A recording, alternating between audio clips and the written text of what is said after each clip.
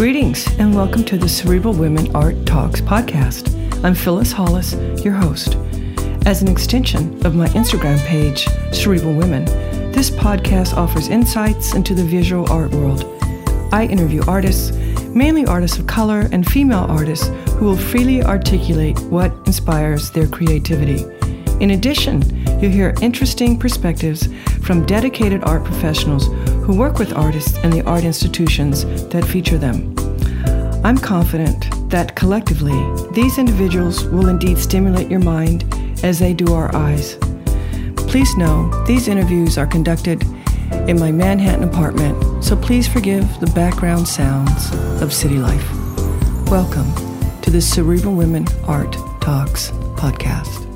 In this episode, I feature Suchitra Mathai, a multidisciplinary artist of Indo-Caribbean descent. Her work explores how collective and individual memory in the space of myth and folklore allow us to unravel and reimagine colonial histories and narratives.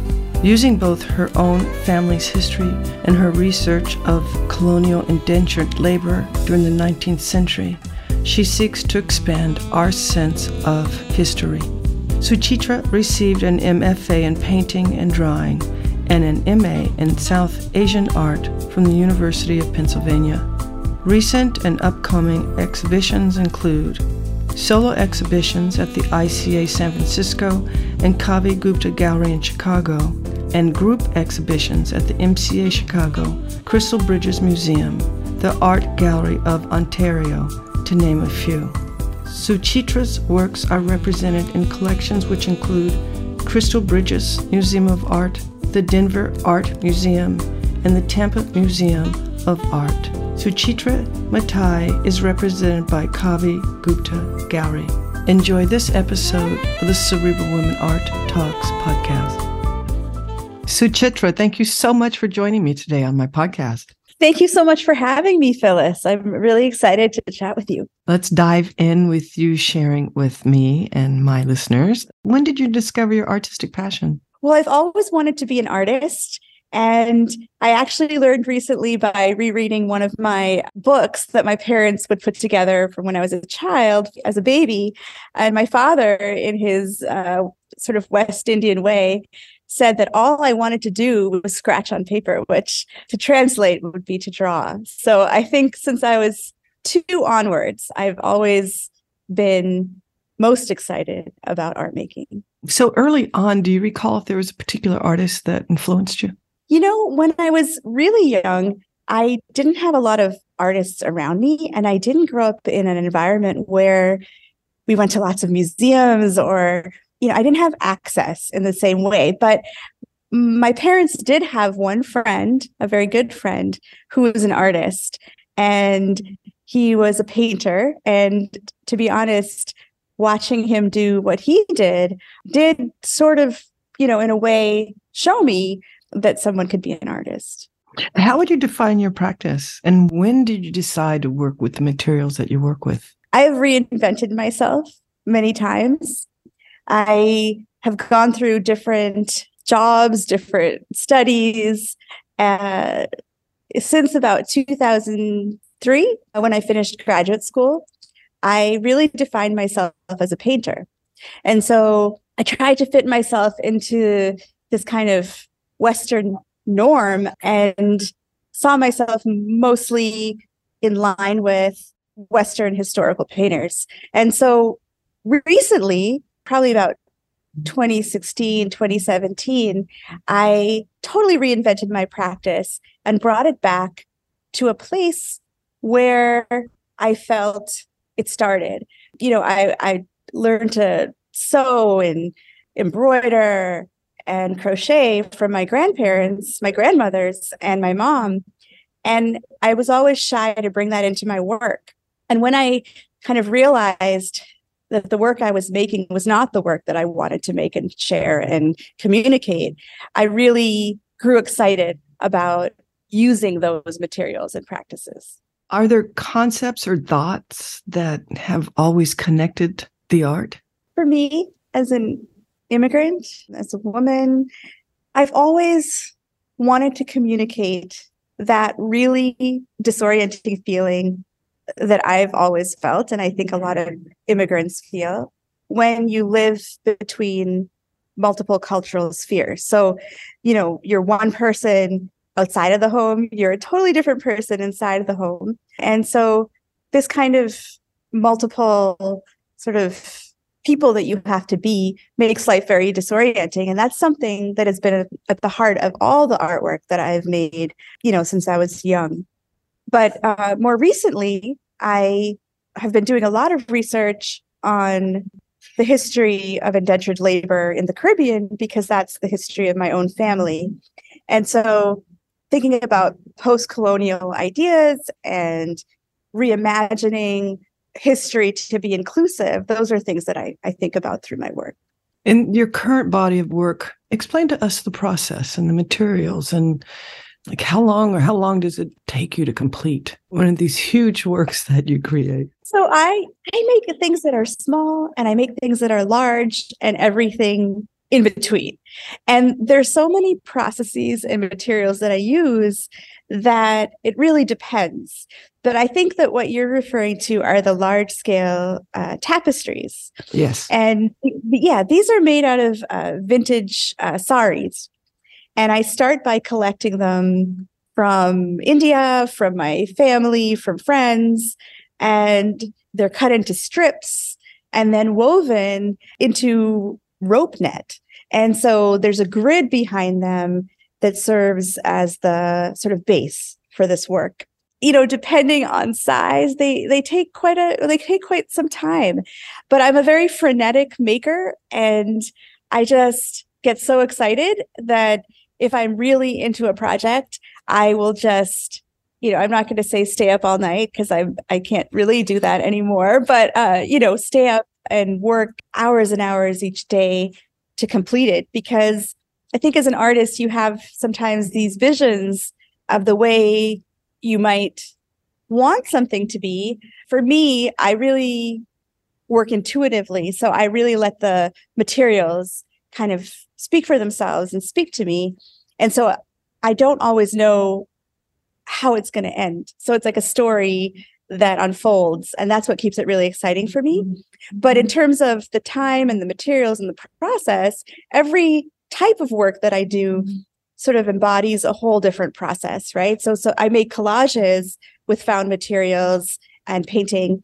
Those operate and are made very quickly, whereas the tapestries are definitely more time consuming, and embroidery as well, and of course painting, so on a larger scale. So it really depends, but I love having a large tapestry, like being in the midst of a large tapestry while also making this other work.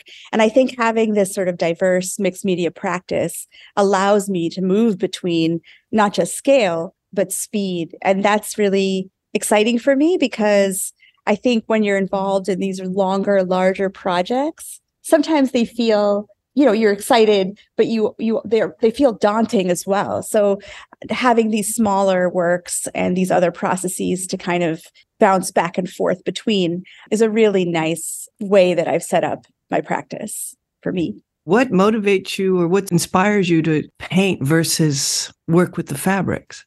I think that we don't, maybe in the art world speak about this enough, but I sometimes have a vision for something that I want to make, and it just comes to me, and I might be in the process of making something else, but I'm particularly excited about the new project, and then I allow myself the freedom to actually create that new project. And so that's why I'm sort of moving in between. It's about inspiration, and inspiration comes, as we all say, when you least expect it and when you don't expect it. And so when I say my practice is intuitive, it's really about dreaming and allowing yourself the kind of luxury of making what's motivating you at the moment. And of course, there are schedules and there are deadlines and there are all of these other things that come in between. But for the most part, I really allow myself that freedom. And I think the most important aspect of my practice is that I allow that kind of freedom to follow intuition, because that allows me to make with the most level of experimentation. And I feel like it makes work that I feel is true and authentic and unhinged. So what does your studio look like and feel like? So most of my life, I had a very small studio, and I recently moved to LA.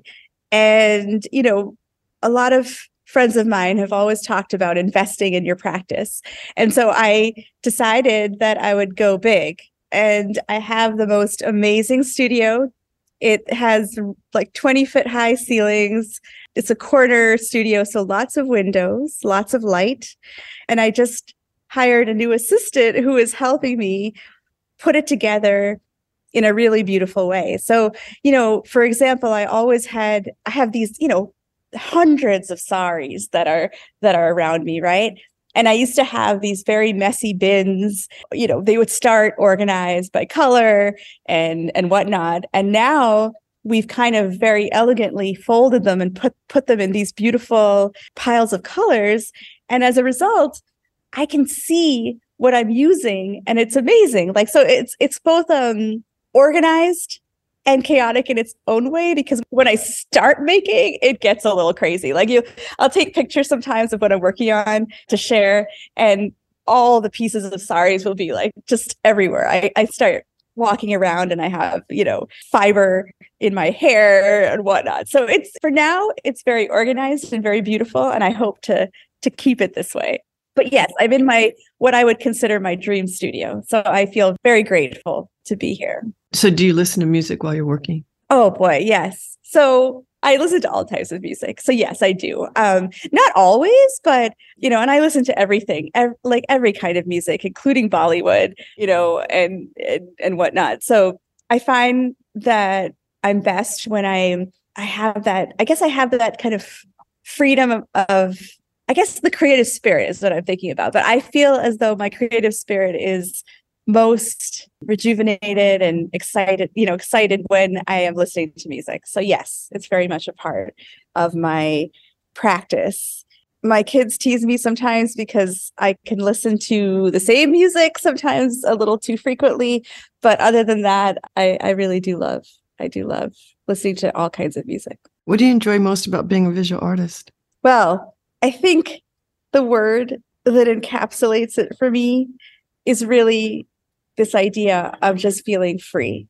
The idea that I can wake up and make whatever I want to make is truly freeing for the soul. And I feel as though, most of my life, I wasn't able to do this for various reasons. And now I kind of had a rebirth when I described that 2016, 2017, when I sort of rethought my whole studio practice. I really wanted it in the reinvention to be everything that I could ever dream it to be. And because I waited so long, it was really important for me to have it be free. And I think, when I think of the practice that I want and the practice that I currently am lucky enough to have, this idea of freedom is really embedded within it. And I think there were many years of my life when I was too sick to work. And again, now that I am able to, I feel really, really grateful. And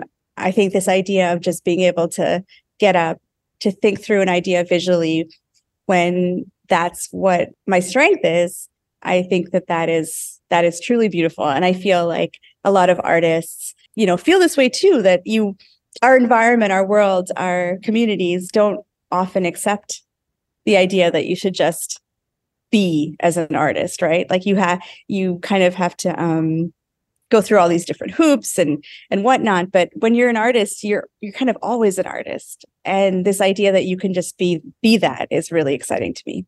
Have you ever thought about what other career path you would have chosen if you weren't an artist? It's funny that you should ask that, because while I don't think that there's anything else that I would want to do, I have had other careers in my past. So I have a degree in statistics, and my parents really thought I was going to be this amazing actuary, which never transpired because I'm an artist. So, I come from this sort of very practical immigrant family, and the idea that one could be an artist was just not acceptable. And so then afterwards, I never did anything with that degree, but I also thought, okay, well, maybe I'll do art history, because that way I'm close to that beautiful thing that is art, but that I can still imagine me having a job, as my parents really wanted me to have. And so I went and studied art history as well. So I guess, yes, I've kind of meandered through my educational choices, but ultimately there is no other job for me. When you're creating, do you think about who your audience is? This is something that I do think about a lot, like whether I should or not, but I don't. And the reason for this is because I'm telling stories about people who weren't able to share their stories before, right? And I'm South Asian, I'm Caribbean and American. And when I tell my stories, I think sometimes it's complicated and complex, and people don't really understand at first where I'm coming from. But what I feel, and I really do feel this to be true, is that stories have to be personal. And even if they're personal, particular, idiosyncratic, that they can be universal, right? They're your stories, that you're telling these specific stories. But I guess my challenge for myself is, how do I take those very particular stories that are layered with different cultural entities and then make them universal? And so I guess, to answer your question about audience, I don't think very specifically, like, will somebody understand what this is? Like, does it matter that they know what a sari is? Does it matter if they know what a bindi is? And I don't think it does. I think ultimately I'm using these materials because they're very specific to my story and the story of my family. But there's an emotive quality to my work that I feel is perhaps like the essence of it. And that's universal. So I don't feel as though I want to tailor the work for anyone. I want it to be kind of this sort of purely emotive work that tells stories. And even if they're specific, even if they're strange and different, I think that just makes that's what I would hope, that would make someone just want to understand it more. How do you keep learning? I think part of the reason why I use so many different materials is because every time you embark on a different medium, you have to train yourself and you have to learn. So if, sometimes I've used, for example, I'm a much more tactile person. I paint, I draw, I weave, I embroider, but I've used video before, for example, and, I had to train myself how to map images onto different surfaces, for example. And again, when you use these different materials, you are forced to learn something new. And I think that's how I keep it exciting for myself. I guess I consider myself an experimenter, right? That I basically sit in my studio and dream up new ways to learn new things. And I think for a lot of artists, we want to keep our practice exciting, and learning new mediums is one way that I do it. So what are you excited about now? Oh my gosh, there's so many things. There's a project that I'm going to be doing at the ICA San Francisco that I'm very excited about. I've dreamed of this one project for about 2 years, and I'm so excited to create it.